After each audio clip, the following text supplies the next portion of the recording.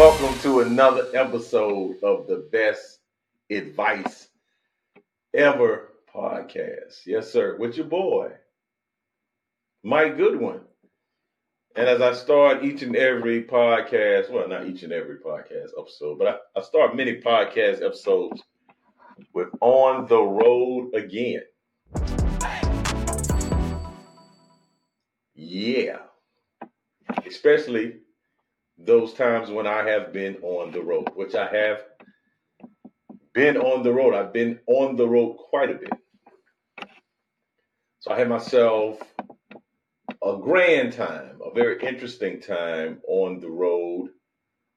I had a number of events kind of back to back to back. So I spent 2 nights in Raleigh, North Carolina. I did volunteer appreciation, volunteer service team, dream team event at Cross Assembly Church in Raleigh, North Carolina. It was a good time. We had a wonderful time. They were great, very hospitable, had a blast. That was on Wednesday, and then Thursday I had the 4th. No, make that the 5th. Big Dad Energy tour date. I was at Good Nights in Raleigh, North Carolina. Now, Good Nights is a club. It used to be named Charlie Good Nights back in the day. It was probably one of the best clubs on the Southeast. I mean, it was a club I had participated. I did open mics in Raleigh. I mean, back when I was working myself up the ladder, I would drive 3 hours, 3.5 hours just to do 7 to 10 minutes at an open mic. One of the first times I came to the open mic in Raleigh was a Saturday. It had a noon clean mic on a Saturday. And I drove one Saturday morning. I happened to be in town, got up, drove to Raleigh to do this mic. And there may have been 10 people in there. And I mean, that's everybody. That's the waitress. That's the person that works at the club. That's the person in the back making the food. That's the comedians. That's the audience. And I'm not certain why this clean mic existed on a Saturday at noon. I think it was a deterrent. But I did it, and I was able to connect with somebody who was like, hey, no, man, you got to come back on Tuesday nights or Wednesday nights when they did the standard open mic. And I came back, and I did it and had a great time. Well, I also had a great time on Thursday. Thank you to everyone that came out to the Big Dad Energy Tour in Raleigh, North Carolina. We had a blast, a big success. And so those are all the dates for 2023. I was able to do 5 Big Dad Energy Tour dates. Started off in Cornelius, North Carolina. Then we had 2 dates in Cincinnati and Columbus, Ohio. Columbia, South Carolina, where I live. And then we were in Raleigh, North Carolina. We're going to be kicking it off at the beginning of the year in Tampa, Florida.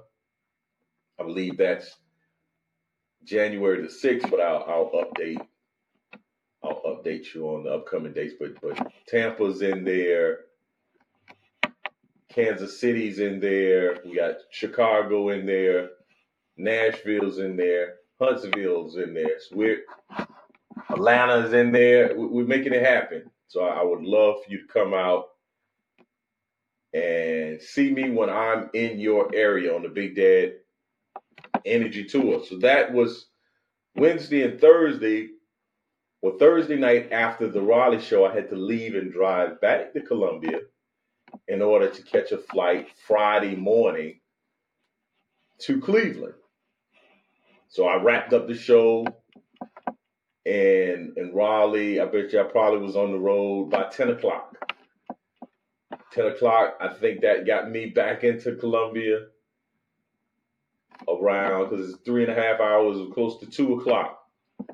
So I got home, did a switcheroo of all the clothes and prepared my bags for the 3-day trip I would be in Ohio. got about 2 hours of sleep, and I was back out. Now, I spent 3 days in Ohio. And this will probably be the genesis of some material. I might even take a podcast episode to talk about my time in Holmes County, Ohio, Amish country. Spent 3 nights with the Walnut Creek Foods Company. Friday, Saturday, and then Monday night, I performed for their Christmas banquet. And they basically are broken up into 3 different divisions. So I think the first night I spoke to one group. That was Friday night. Saturday night, spoke to another group. Then on Monday, spoke to the last group, retail. And this audience was a mixture. There was Amish. Some nights, Friday and Monday, heavy in the Amish. A lot of hats. A lot of hats. And the Amish, I don't. It's a different demographic for me. And then not only the Amish, but you just have Midwestern Ohio folks that live in Holmes County and the surrounding areas. So I'm talking about some things. I think one of the comments I made, one of the jokes I have, I talk about thugs that wear flip-flops. Well, and there was a conversation I had with somebody afterwards, and their wife laughed, and it was like, these people don't know what thugs are, or that doesn't apply. It all applies. Like, comedy is interesting to me because I, in my comic philosophy, believe that comedy serves the two purposes of entertaining and educating. Now, oftentimes, the comic and the audience are of the same ilk. North Carolina is a great example. I was in Raleigh, North Carolina. When I'm doing my comedy, I'm speaking from a black male Southern perspective. So in Raleigh, North Carolina, that's not an odd perspective to hear from. That's a perspective in which you are neighboring with someone, you are working as a coworker. You may be that. You may be in a relationship with that. That is a common perspective that if you're living in Raleigh, North Carolina, that you come across quite regularly. Well, in Berlin, and I think I'm saying that wrong, but I think they say it differently, much like Worcester, which I spent time Monday. I went down to the College of, it's Worcester. That's the way you say it properly. But those of us that's not from the area we say Worcester, like rooster. Because that's the way it looks, Wooster. But they say Worcester, right?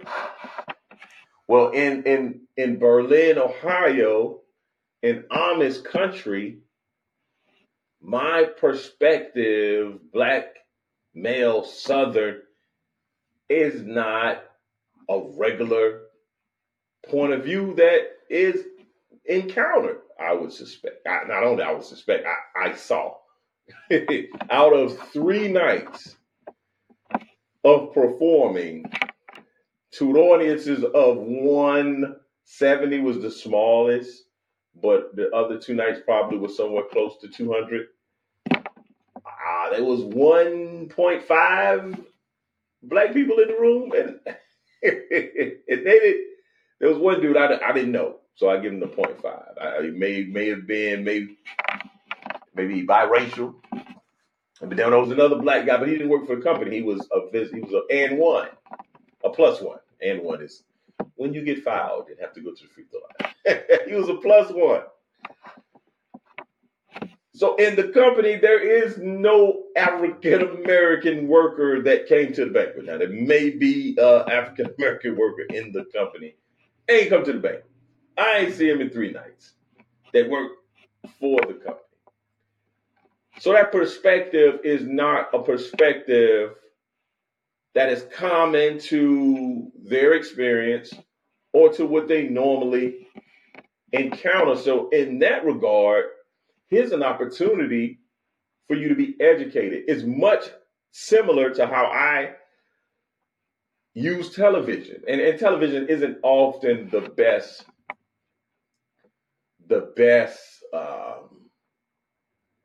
tool or resource for that, but it also gives me some perspective. What I mean by that is basically I enjoy watching television series, movies, documentary on demographics that are uncommon to me. Sons of Anarchy, a television series about a motorcycle gang, a motorcycle club. I have no interest in motorcycles. I have no interest in joining an MC. That's a motorcycle club. That's so foreign from my experience, my lived experience. I've zero or very minimum experience with motorcycle clubs, the subculture of motorcycles. So I would use that show just to get a peek inside of a world that I'm not very familiar with. And so that is what I believe that, okay, if I'm in front of you and I'm coming from a point of view that is not common to you, here's an opportunity for you to see through the eyes of someone that's different from you. So I think it's always valuable, even if you're not abreast of the slang terms and the sayings and just how the South operates from my paradigm, because I'm just speaking from my paradigm. I'm not an ambassador for all of the South. I'm just speaking from my lived experience, right? So it gives you an opportunity to be entertained, to hear the things that I'm saying, find some laughter in that, or to gain some perspective. When I watched Richard Pryor when I was a younger man, I've never done drugs. I've never freebased. Things that he described, his childhood, his challenges, he painted a picture for me. I saw life through his lens, and I think that is valuable. That's why I love reading fiction books. There's some people that will say they don't find value in reading fiction. They read nonfiction. And I would say, personally, I find great value in someone being able to tell a story in a manner that gives me perspective, whether it's something that happened or it was something that was created. I find great value in leaning on the experiences of others. People will tell you they don't watch or they don't read a nonfiction or fiction books, but they will watch watch Black Panther. Like, what? That's fiction. But you can't read the book for Black Panther. You can spend 2 hours watching a movie, but I'm not going to spend 8 hours reading a book. And I just think there's inherent value to reading, much like there's an inherent value to doing push-ups. It makes your mind stronger. But we're not going to get into the nonfiction fiction. So in that regard, I think that it's very interesting to feel as though if the person that is delivering humor comedy is not out of your specific demographic, that you are not able to gain anything from.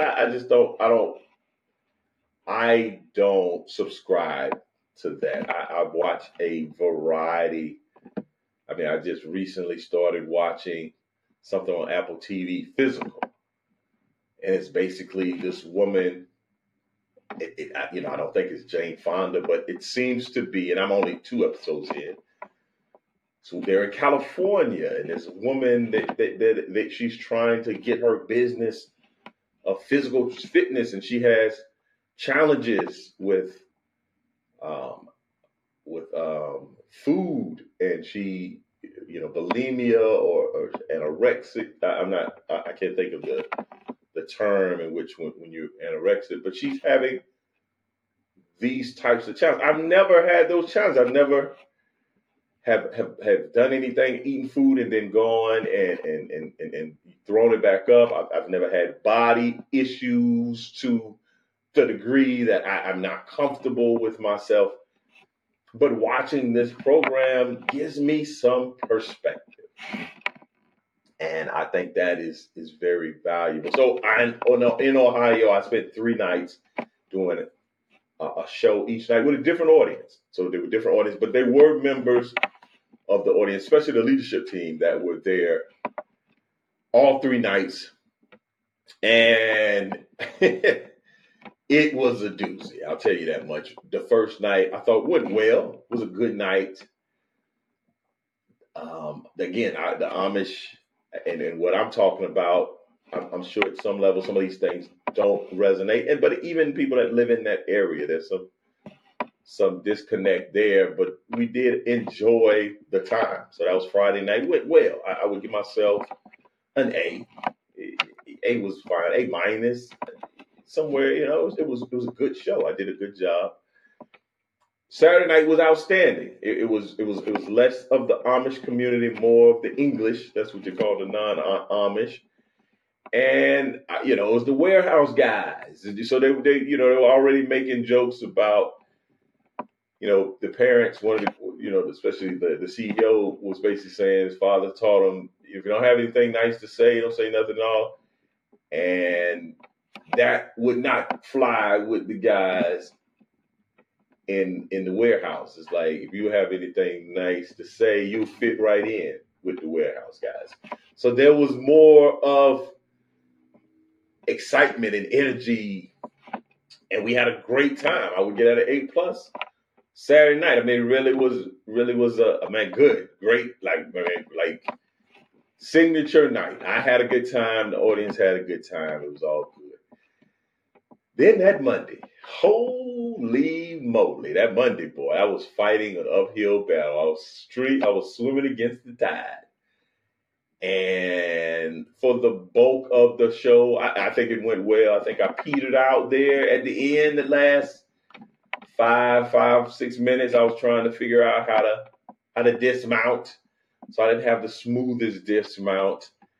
Then there were some moments. We had some moments in there where I was having some interaction with the crowd, and it didn't go all the way like I wanted it to go. And some jokes, and I could tell. I just knew, when nights are going to be a little tougher than other nights when you say certain lines. Certain lines wasn't generating the heat, and I was like, okay, it's going to be one of those nights. But I spent 3 days there, and I have so much. I will probably be referring to this experience. I did an internship with the Amish. And I don't want to spend a whole episode talking about that, because that's where I'm leaning towards right now. So let's get into the segment we've all been waiting for, the best advice ever. And it's simple. It's simple. Create, develop, that's a better word, develop a board of governors for your life. As we know, in organizations, there are board of trustees, there's a board of governors, there's a board in which the organization is accountable to. The organization has goals, and there's values, and there are things that are inherent in the organization that they want to accomplish, but there's a group or a board that does the governance. It does the policy and establishing what are the goals and where we're headed. I encourage you, and I at one of my episodes, I say get a coach, but I would encourage you to have a board of governors. Have various individuals in which you have conversations with about the direction in which you want to go with your life, whether that's your career, whether that's your marriage, whether that's your parenting skills, whatever that you have put priority on in your life. I would encourage you to have a committee, a sounding board of individuals in which you can submit to, which you can be accountable to, which you can seek their wisdom and their advice. I think is vitally important. I've collected a board. It's not very, I don't have a formal process. I didn't go to these individuals and give them a request to sit on my board of governors. Some people I have contact with personally, and some people they're my governor's board of governor committee members from abroad. I get information from their podcasts, from their books, from their talks on the internet. So there's opportunities for you to be mentored by people, because in a multitude of counsel, there's safety. And I see a lot of people being burnt or being taken advantage of or having a bad experience where had they ran a question by 2 or 3 people, they would be in a better position. And I'm even extending it beyond one person. Don't put your whole mentoring expectation on one entity. Spread that stuff out. I mean, I have mentors. I have a pastor. I have brothers that are older than me in my fraternity that I ask for their advice. I have comedians that have been doing comedy longer than me, in which I go and I glean and I ask questions and I learn from. So I would encourage you to develop a board of governors for your life. For your life. Now, everyone may not be able to speak into every segment of your life. You may have some folks that are just entrepreneurial guidance, and you focus on those guys. I think about, I'm not going to say his name, but I think about this person that I listen to his audiobooks. I listen to his interviews in terms of motivation and personal development. I don't look to him for relationship advice because I don't think he's married. And the information I've learned about him, that he's been married and had some failed marriages, and relationships doesn't seem to be where he flourishes, but he flourishes in physical fitness. He flourishes in professional development, pushing through difficult times. So I go and tap in with him when I need that information. Now, I got to go find some other folks to talk about how to treat my wife and how to treat my children and how to be a better husband and be more kind and gentler and be the type of husband that my wife is excited about. That this individual can't do that because he's not produced that fruit in his life. So make sure that when you are assembling this group, make sure you've done your research, your due diligence, that you've vetted these individuals, and you're not just getting folks because they go to your same church, or you know your mentor is a friend of this guy. You're like, do your due diligence.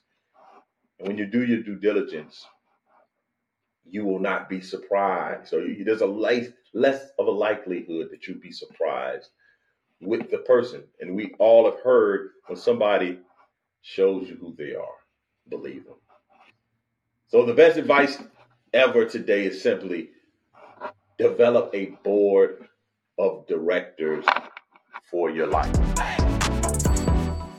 Well, spent a lot of time talking about my time in Ohio, so I want to briefly do what you're not going to do. So during those 3 nights, one of the nights, I was sitting at the table and I got engaged with this gentleman, older gentleman, and he basically has a stick.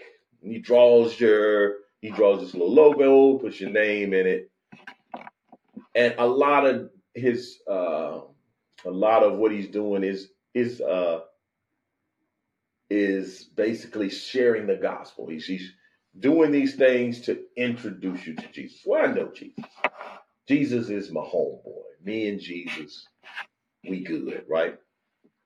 So I'm talking to the grandfather, and we having a lot. He's drawing things, and he asking me to come sit. He's telling me one-liners, and I'm being gracious. But sometimes I don't think people understand that, hey, man, this guy got to go up on stage and perform. And right now, you're doing too much. And the gentleman was doing too much. But I'm a kind of guy, I'm here at the table. Hey, man, show me what you got. So he does a lot. He does this. He gives me some things, some trinkets, and we make an agreement that I would, read some scriptures for 30 days. And it was a lot before me having to go up on stage and entertain a room full of people. So in the midst of that, I'm sitting there, and then his grandson comes over. And his grandson, what you're not going to do is take more time from me on top of what your granddad had already done. So his granddad had already been doing the most. This guy, I don't even think I said it. We don't even think he sat down. I was like, hey, how you doing? He's like, hey, how you doing? He said, do you know Jesus? Now, he may have asked me my name. Now, I would submit that my memory can be a little suspect at times. So he may have asked me my name. There may have been a question that happened before, do you know Jesus? But I'm pretty certain it wasn't. So the guy asked me, do I know Jesus? And I'm like, yeah, no doubt. Now, in the moment, in the time, I was in the spirit of generosity. I was in the spirit of accommodation. I was in the spirit of grace. So this guys, and I don't know, that I just met, that just came and sat down like he had not been there. Do you know Jesus? Yeah, me and Jesus good, man. Now, this is where we got to the level what you're not going to do. So he says, okay, all right, he asked me to know Jesus. I say, I know Jesus. I don't think that was enough for this guy. So the gentleman says, do you know him in your heart? And that's when I should have hit him with it. What you're not going to do is ask me, do I know Jesus in my heart? Hey, where else am I going to know him at? And I'm about to go up in about 2 minutes. Why are you asking me these questions? You need to be on an evangelistic team. You don't need to be at your dinner at your job trying to get people into the kingdom. And I'm all about, hey, man, go and find disciples. Go and make fishers. Man, I get it, but hey, I done told you already I know Jesus, man. Back up off me. But that wasn't it. That wasn't it. We kept going. I said, yeah, man, know him in my heart. I'm right there, in my heart. There it is. My heart, Jesus. Bang. This man said, have you confessed with your mouth and believed? I said, we. What are we doing out here, man? And I love his zeal. I love his exuberance, his enthusiasm.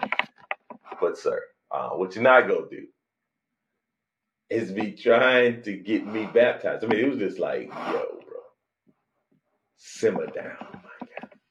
Simmer all the way down.